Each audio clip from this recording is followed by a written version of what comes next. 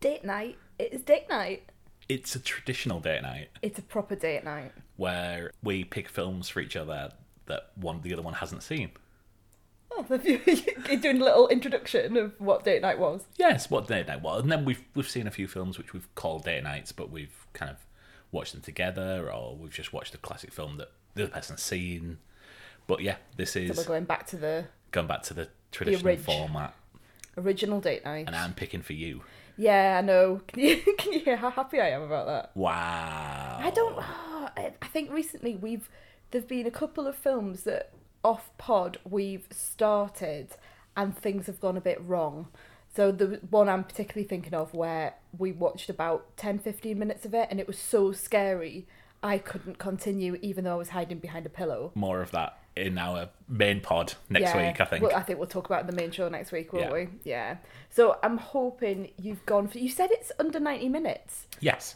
To me, not to the podcast. Yes. But just as I was asking you there, I was like, is it going to be late? Behind the scenes, you're quite tired. Yes. It's been a long week. And yeah, and it's very hot. It's very hot. I know it's all very British to talk about the weather, but it's very warm. and what we call around here, muggy. Which means just like really close and... Heavy. Yeah. So yeah, it's like that up north. So yeah, I'm a little bit tired and it's a little bit muggy. So yeah, under 90 minutes or under sounds perfect. It's not going to be a horror or anything like that, is it? Because as the recent past has shown us, I clearly can't cope with that right now. Even with a pillow? No. This is a fun film. A fun film under 90 minutes. Yeah. Sounds good. I don't know if you will know much about this film. Certainly from the title, anyway. Right, okay. We're going to watch Crank. Is it Jason Statham? It is Jason Statham. I had a moment there where I was like, we're going to watch what? Oh, okay. Right, so anyone who's listened to the podcast before will know that I love like a 90s thriller or a 90s action. Yeah. And that's kind of what I'm thinking that Crank is, maybe a play on those 90s actioners. So, do you know much about the... You obviously know it's Jason Statham. I know it's Jason Statham because in my mind's eye, I can see him... Now, he's either at a phone booth, but I might be thinking about Colin Farrell and phone booth, or he's in like a tube station or something like that. He's there's like you know how sometimes on the back of posters, not the back of posters, in the background on a poster, they've done something to make it look like the person is travelling. So there's like lines behind them. That's kind of what I know I'm not explaining that very well, but that's kind of what I can see. I can see him in like him on the poster with like this a representation of being at speed behind him. That's really interesting. Okay. Well, we will come back to that. Excellent. Should we go watch it then? Yeah. Fab.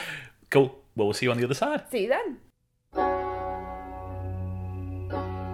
My name is Chev Chelios, and today's the day that I die. But I'm getting a little ahead of myself. I've been poisoned with some kind of Chinese synthetic. You gotta do something for me, Doc. They gave you the Beijing cocktail. It's cutting off your adrenaline. If you stop, you die.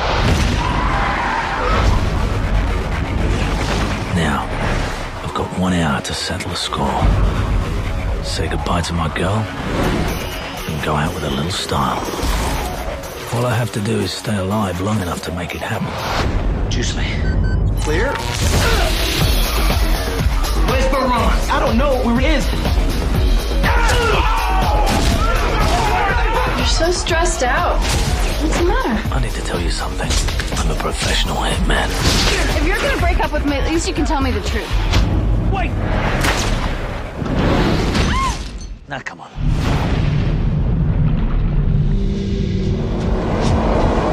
You're supposed to be dead. Your whole crew is history.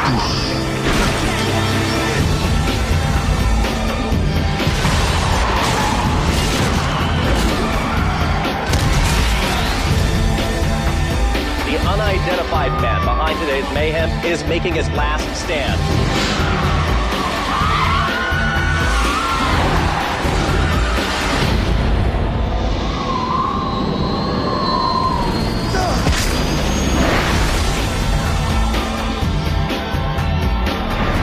My name is Chev Chelios, and today's the day.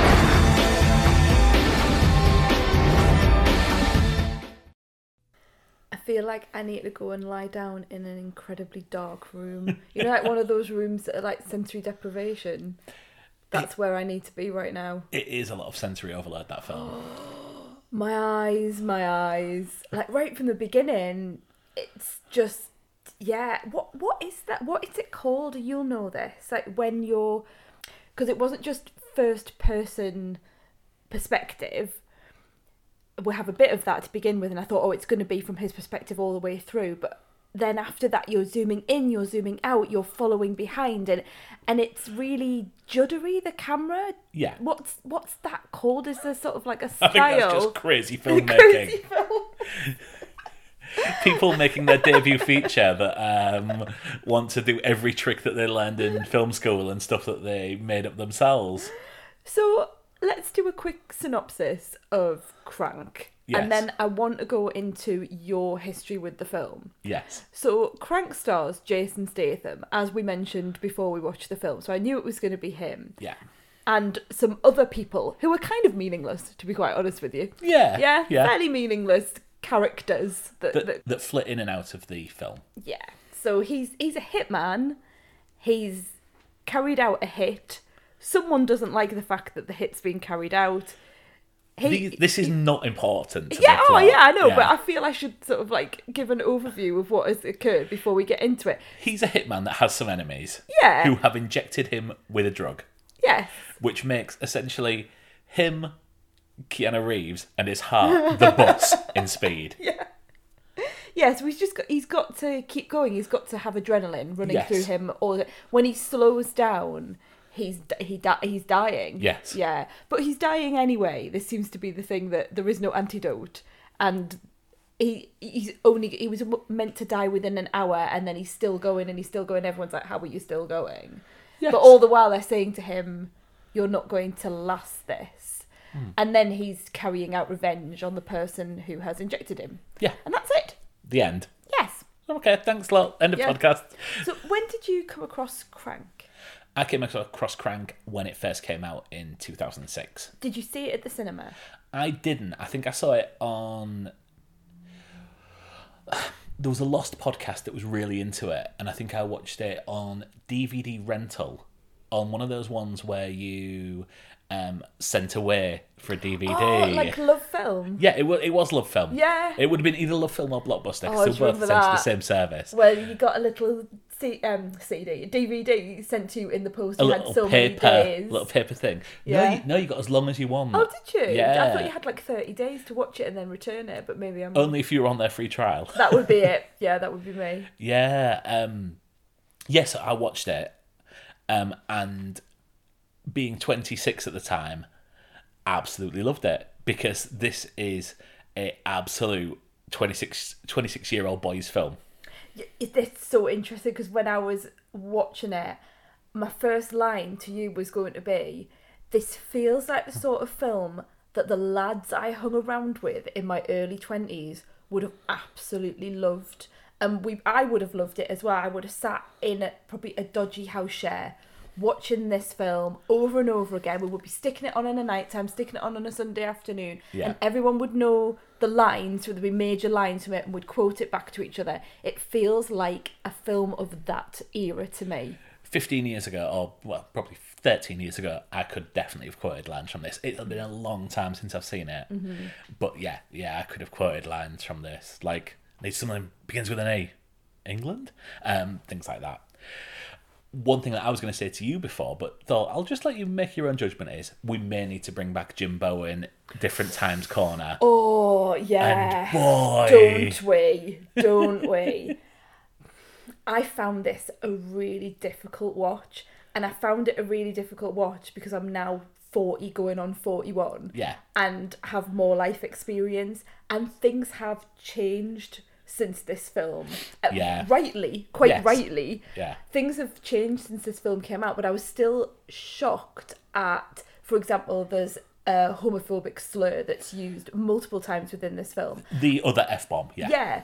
And I was thinking, was it deemed acceptable in 2006 for that to be used? Because it still feels, it's not like, not that it should be an excuse, but we know that films of old had all sorts of things going. I mean, I was watching West Side Story the other day, obviously a film from the early 1960s, and the actors have darkened their skin. Certain ones have darkened their skin, and something that wouldn't be done now. And you sort of look back with different eyes, but that's in the 60s, you know, where again, there's no excuse, but you understand the context of what was occurring at the time.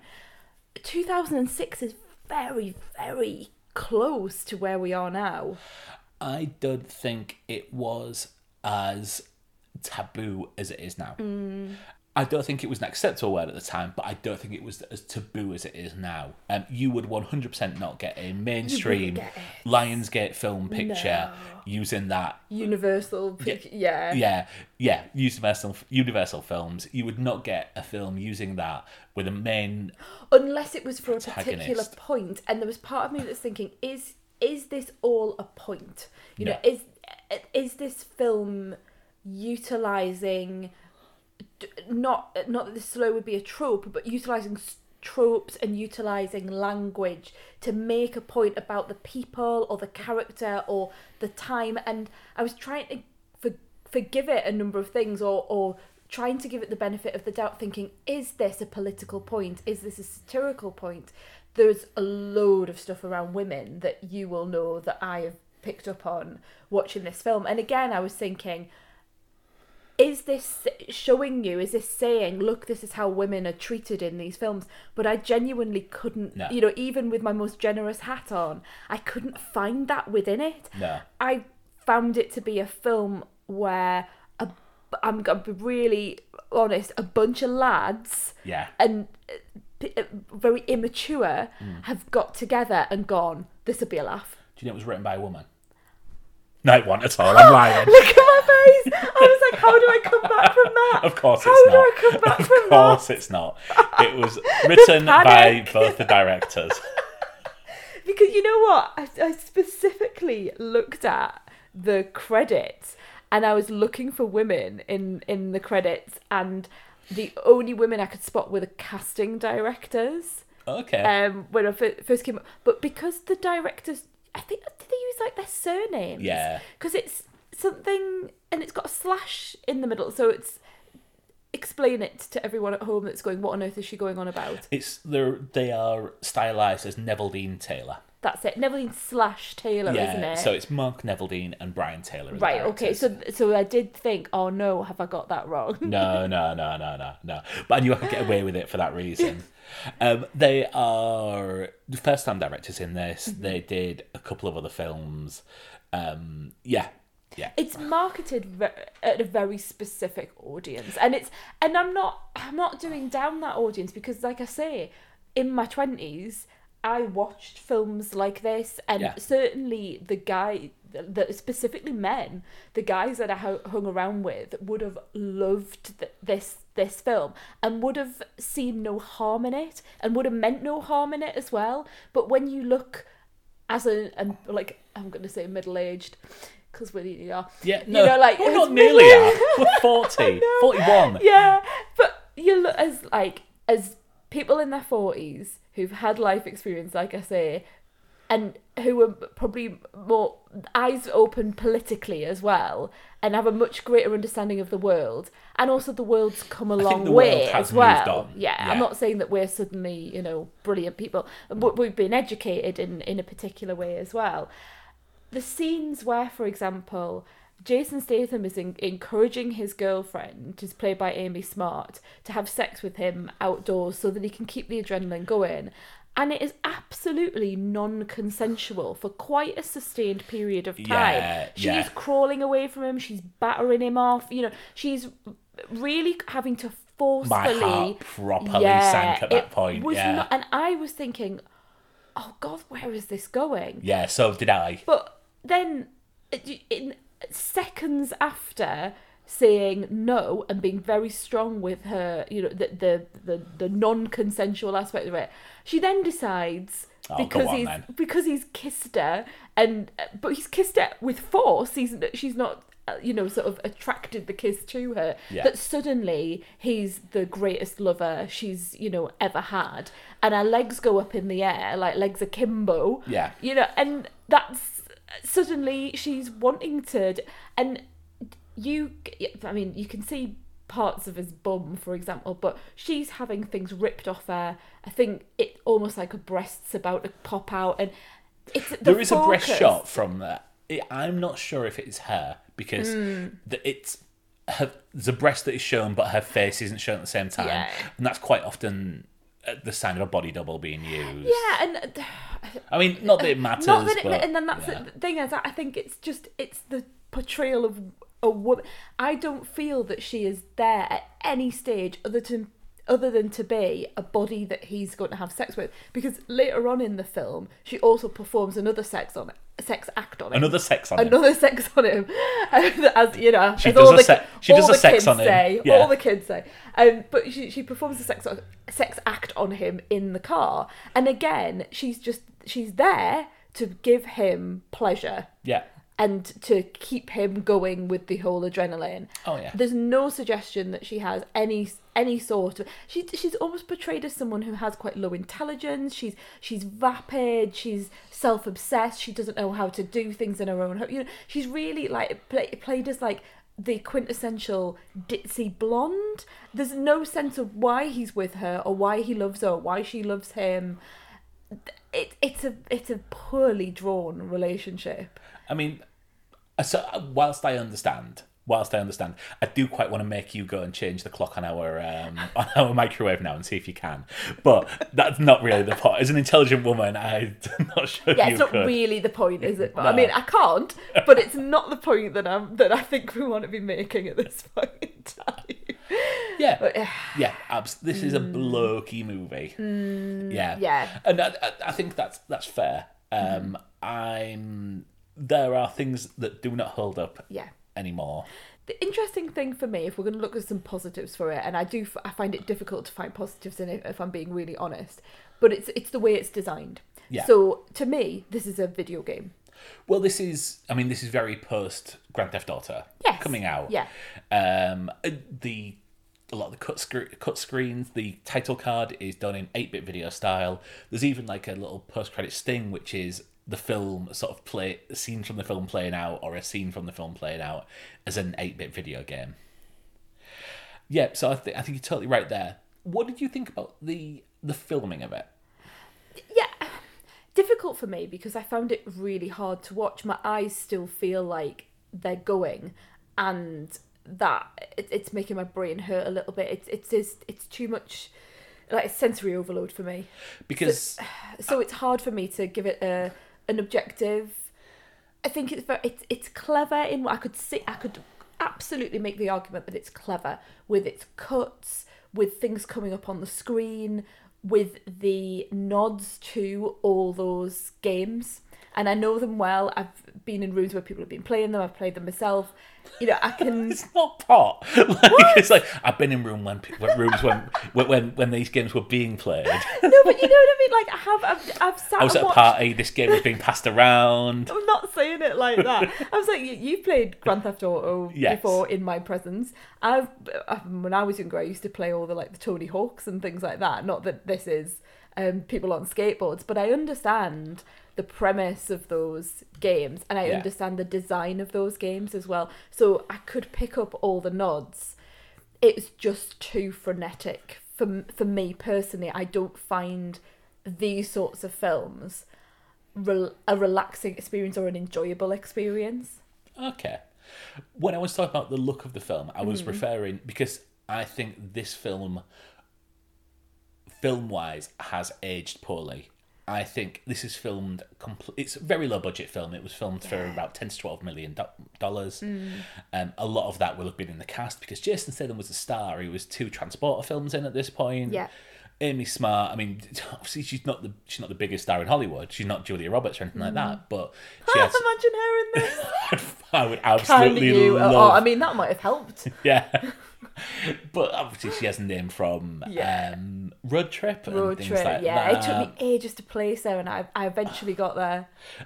She would then go on to be in her greatest role, which is in Justified. Oh God, Mark, you can't mention Justified in every podcast. I mean, you can. I can. But... Furthermore, I shall. Yeah. But this was filmed And I think the digital look that they have, this was at the very start of digital HD cameras, and I think the way that it's been filmed in a lot of scenes, especially when the camera's moving, which it is a lot of the time, and when it's on location outside, without sort of a studio lighting and everything like that, I think it looks cheap. Yes. Yeah, there were times when I felt that, I mean, you can't call them scenes because it's just on the move all the time, but there are cuts where it just looks like it's maybe sixth formers filming. I mean, that's kind of how it felt. You know what? Where they have a map and it's Google Maps and it moves along with the Google Maps logo in the corner. It's not even that, with the copyright 2006 as well. It's not even that, because that to me just is a nod to the video game. It's more where, like you say, they're on the move, they're filming them as they're running down the street, and it really does feel like someone's just got their iPhone out and filmed. So, well, I mean, and that's the thing. I think the camera work that's happening now, in current day, a top-end phone will give a better look than this. There have been far better filmmakers than Neville Dean Taylor who've been caught out by digital. Have you ever seen Public Enemies? No. Is that Colin Farrell? No. Oh. I was a bit slightly obsessed with Colin Farrell tonight, apparently. What? Public Enemies. It's Christian Bale and Johnny Depp. It's a Michael Mann film. I should know it because I love Michael Mann, but I know I've not seen it. Johnny Depp plays John Dillinger. It's the story of John Dillinger. And that was shot on digital. And to me, that was 4 years later than this, and with obviously a far, far greater budget. And at times that looks exactly the same. Right. Gemini Man, which I went and saw, would it be last year or maybe the year before? Will Smith, isn't it? Yeah, Will Smith and Will Smith. It'd have to be the year before, because last year you didn't go and see any films. Well, I did, because when the films reopened for a little bit. No, you didn't go. I remember you didn't go and see Gemini Man. No, but that's Ang Lee, who is obviously a great, great filmmaker. He filmed that in ultra high definition. It was that HDR sort of thing. And again, that just looks cheap. It looks like a student film at times. It's the one that makes your eyes go funny, isn't it? Yeah. And that's the only way I can describe it, and that's what I'm trying to describe for this film. But it really, you can't focus, or you feel like your eye is constantly focusing, a bit like, you know, if you've got like a Terminator eye and it's going like that. And how's it go? But you know, like it's like when I haven't got my glasses on, because my eyesight's gone so bad now, and my eyes are just constantly trying to focus. When I put my glasses on, then it's fine, and it's like, you know, everything stops.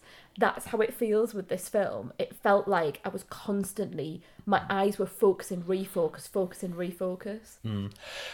I think, despite the look, because I think this is down to the technology and the budget that was used, I think this is a hell of a film to get out for 12 million.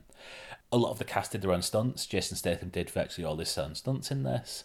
And it shows, I'm like, when he is riding on the back of a motorcycle, you can see it is him on the back of a motorcycle. He is a brilliant action hero. Yeah. Even though I didn't particularly feel that he was heroic in this, given you don't have much to hang your hat on with. He's a hitman, and some, like John Wick, for example, you really get behind John Wick, don't you? Because someone kills his dog, and all of those sorts of things, and his wife, he's got a tragic backstory with his wife and things like that, hasn't he? I haven't seen John Wick in ages, so this is probably all wrong. But he's a very sympathetic character, even though he's got a particular lifestyle in terms of hitman. Yeah. And you see that in a lot of films where people are very violent. They have jobs that, you know, perhaps wouldn't be seen in a heroic manner, but they're anti-heroes, and you get behind them. I really didn't have much to get behind with this. I didn't really know anything about him that would lead me to believe that it wasn't wasn't sort of an alright thing, that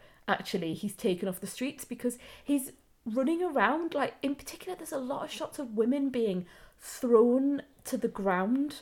I don't know if you noticed this as a man, but as a woman, I really found myself getting quite upset at the fact that he was bumping into people, he was throwing people around. There was a lot of as you used with bitch quite a lot in the film, and there seemed to be this real sense of women, and there were men who had exactly the same thing happen to them as well, but I think it's when you see these vulnerable sort of older or younger women being thrown to the ground. I found that quite hard. So it was difficult for me to get behind him because he just didn't seem to be a very nice man. Oh, I can But as understand an action hero, Yeah. I wouldn't call him a hero in this, but as an action vehicle, I can understand that he is very good at what he does. I much prefer him in the sort of the Hobbs and Shaw, in the Fast and Furious franchise, that sort of thing where he's a bit more comedy and there's more to get hold of in terms of backstory. I mean, I feel like that's a very different film to this. Yeah, I know that, but that's Yeah. what I'm saying. I much prefer that to this sort of very blunt instrument that you see in this film. Can you guess what award this won? I mean, you weren't. What is I'll it tell like? you now. An MTV No. something or other? No. No? On the Women's Film Critics Circle Awards, it won Most Offensive Male Character There we go. for Jason Statham. Oh well, I'm pleased that I'm on the right path with it. 'Cause sometimes you Joining with sometimes- Borat. Oh well, there we go. Yeah. Yeah, sometimes you just think, am I being really po-faced? Am I looking for these things? Am I just having a bad night? But I'm not with this one. I'm really not. Out of all the date nights that we have done, I have to say this is my least favourite film. Interesting. Yeah. Interesting. My least favourite. So let's go third act things. Okay. I mean, the plot just happens. Oh yeah.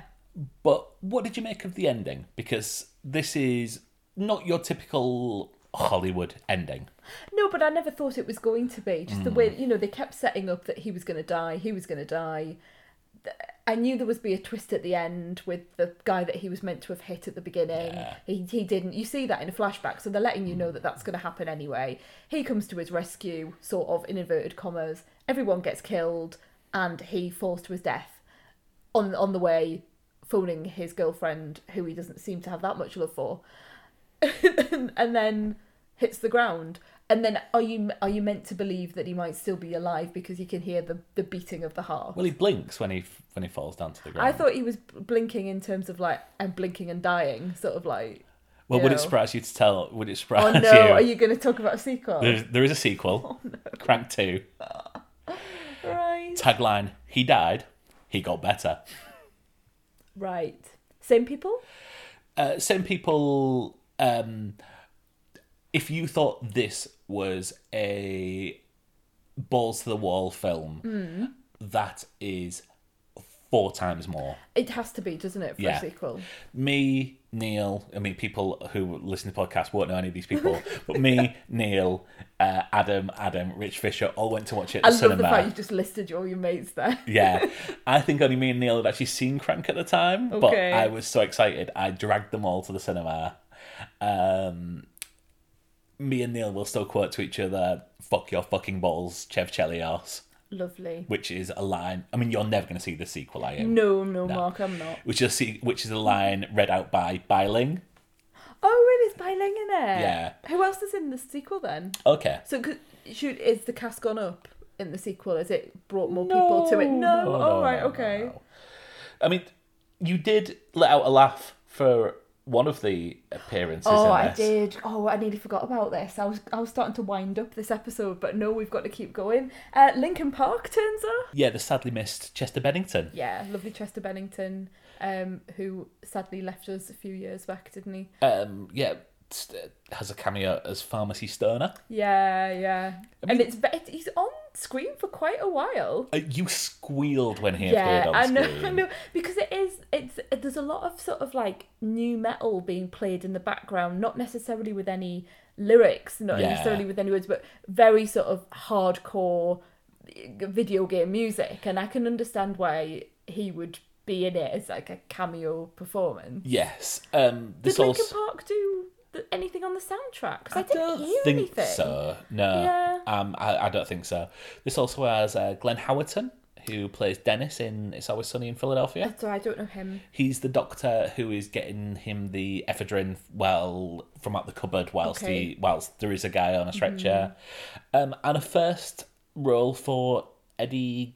I'm going to butcher this name, but The taxi driver. Eddie Gathegi. Yeah.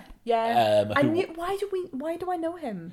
So he's in the Twilight films. Of course he is. You know what? It's the eyes. Yeah. He's got such piercing eyes, and Yeah. they use that so much in the Twilight films. Obviously, the vampires. So I'm going to bring up Crank 2, and we're going to Okay. go through some of the people that are in there. Lovely. So we've got Amy Smart returns. Of course she does. Clifton Collins Jr. is in it. Oh really? Oh, of course he would. He would be in something like this. I really like Clifton Collins Jr. A lot of the cast from this reappear, but Biling, David Carradine, Fair enough. Corey Haim, Really? yeah, Okay. Jerry Horner, aka Jerry Halliwell. I was about to say who's Jerry Hop, but yeah, it's a Jerry Halliwell, Roxo. Jerry Halliwell plays Chev Chelios's mum. Oh, like in a flashback? Well, I mean, so with Crank 2, with this being made, I remember there was a series, and it was like a blogger account. This dates the film, and it was people who went and took pictures on a film set, and I remember like it breaking in whatever circle it was that the pictures they took was Jason Statham with a rubber Jason Statham mask on, walking around like a miniature town. This is very odd. Yeah, and everyone's like, "What the hell is going on?"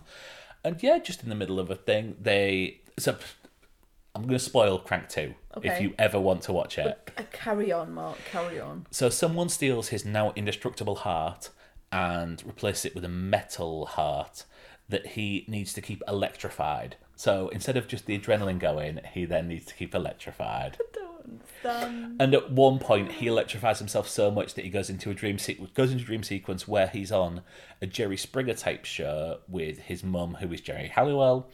In another one, he does it so that he becomes in sort of a Godzilla fight, and he is wearing a rubber Jason Statham suit in a fight with another guy, but in like a tiny town, like old style Godzilla films. I'm so glad I'm not going to watch this film.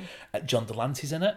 Who's that? He's Q from Star Trek. Oh, okay, yes. Yeah. I mean, Dwight Yoakam comes back as Doctor. So there's quite a lot of people that are more well known than the character actors that are in this one. Oh yeah, I mean this was a cult success. This made like 4 times its budget. Right. So this is a film that I still imagine will play like late so night. not things. what I expected it to be. Chester Bennington comes back. Of course he does. That's good. Keith Jardine, who is I think he's a UFC fighter. I know the name. Yeah. But yeah, I'm slightly disappointed because I really thought I was going to get an Air Force One type drama. Or, do you know what I mean? Like, or Under Siege, because you watched that the other day and Yes. you were talking to me about it. And I thought, oh, maybe Crank's like it, or like in Phone Booth that I mentioned before you watched the film. Thought it was going to be in that sort of area, but it's just not at all. Ron Jeremy's in it. God, you're just going to keep reading out Yes. these people. Yes, absolutely. Yeah. Okay, time to stop. Okay. It's late. My brain is frazzled with this very eclectic, frenetic film. So, go on then. Give What? it a star rating. It's a 1 star for me. Wow. Yeah, genuinely, I think it's... You're saying there's absolutely nothing. It's incredible. No, I've said that it would be no stars if there was nothing. 1 star for me, mainly to do with the problematic aspects of it, but also because I found it a really difficult watch. Not because of that, because it was there's just too much going on for me. The design of the film, the cinematography, everything about it. I couldn't cope with that. It was like watching someone play a game for an hour and a half when you're in the corner of the room and you're really bored and actually you just want to get out of the house and go for a walk, and that's how I felt. So I'm going to say this is... I mean, you hate sensory overload. So I think if I'm going to put words in your mouth, which I shouldn't, Go on then. I think it's like having a game in front of you, the radio onto the left, some music onto the side, totally. and then your friends having conversation behind you. That's exactly right. Yeah. And maybe a dog barking in the distance or something that I can hear, but no one else can hear. And I'm going, can you hear that dog? Oh, Can the you hear phone's that dog? ringing. Yeah. Oh, don't. Oh, no. Right. I need to go and lie down. Should have seen this coming, really, shouldn't I, in hindsight? So, a big recommendation from you then. Yes. Oh, I loved it. Oh, yes. Let's watch it again. Every weekend. I think That's this the is film for me. For me, this is still a 3.5-star film. Well, it would be for you. Obviously, taking out the problematic elements. Oh, you taking and that things away? Right. Because Can you do that? Can you do that? Is that, is that a true... I'm going to go down a sort of a pathway here, but when you give a film a rating, can you really take out of that those elements? Shouldn't it form part of the rating? So I think you should rate films on how you find them. And for me, I found this at a time when that was less problematic for me due to the society that I lived in at the time and the world we all lived in at the time. For some reason, and you can call this right or wrong, and in many ways it is wrong, I then struggle to reevaluate this on with modern eyes. I think you can compartmentalize it, can't you? Yes, Is what you're saying. absolutely. You came to it at a particular time Yeah. where this was not, and like you say, for rightly or wrongly, this was not seen to be. It's one of those ones where you shout different times at it, isn't Yeah, it? It's that sort of absolutely, thing. yeah. So you're able to look at it in that sort of viewpoint. Okay. Whereas if I watch this for the first time today, Yes. as someone like you has, fully understand that. I mean, it's not vilified. I noticed this is actually on ITV4 tonight. So Oh, is it? Yeah. Oh, that's really interesting. So it's not one that's sort of been blacklisted where I don't think maybe Short Circuit 2 would necessarily play. Yeah, there's certain things, aren't there? That's obviously a different audience and things like that. Well, there's a whole thing about, I mean, we could go into this forever, couldn't we? There's a whole thing about censorship and the reevaluation of films, and that we're seeing when we're putting things on now that certain films, I think we've talked about it before on the podcast, they have a note with them now to say that there are depictions that would be deemed to be offensive now. And a lot of things where people are saying, but these are classics. These are beautiful classics that the family all got around the living room sofa to watch. On the For example, Song of the South, which was a Disney, wasn't it? A Disney film. It was a Disney film that there is still. I mean, Splash Mountain, the Disneyland ride, is based on Song of the South, but has been reassessed and would not be is not available on Disney Plus. Yeah, for obvious reasons. So there are things like that, but I'm also thinking about films a bit like this one that you might just get a warning on to say, language that wouldn't be used now, the depiction of women. Gone with the Wind. Yeah. There's we can carry on. We can carry on.